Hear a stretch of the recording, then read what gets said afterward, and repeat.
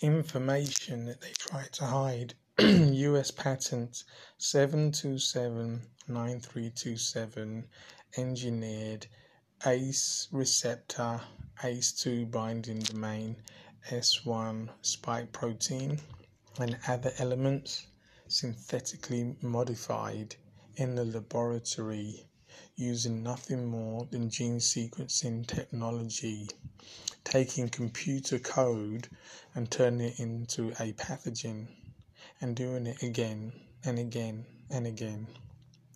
Dr. Martin and others studied patent applications.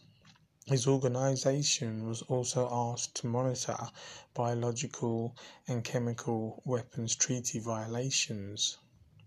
Throughout the fall of 2001, his company monitored an enormous number of bacterial and viral pathogens that were being patented through the NIH and the NIAID and a number of other agencies internationally, clearly intended for every state, a biological weapon candidate.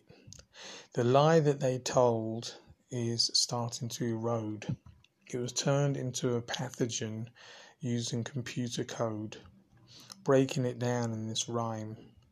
Coronavirus has been part of the sequence of proteins that circulates for a very long time.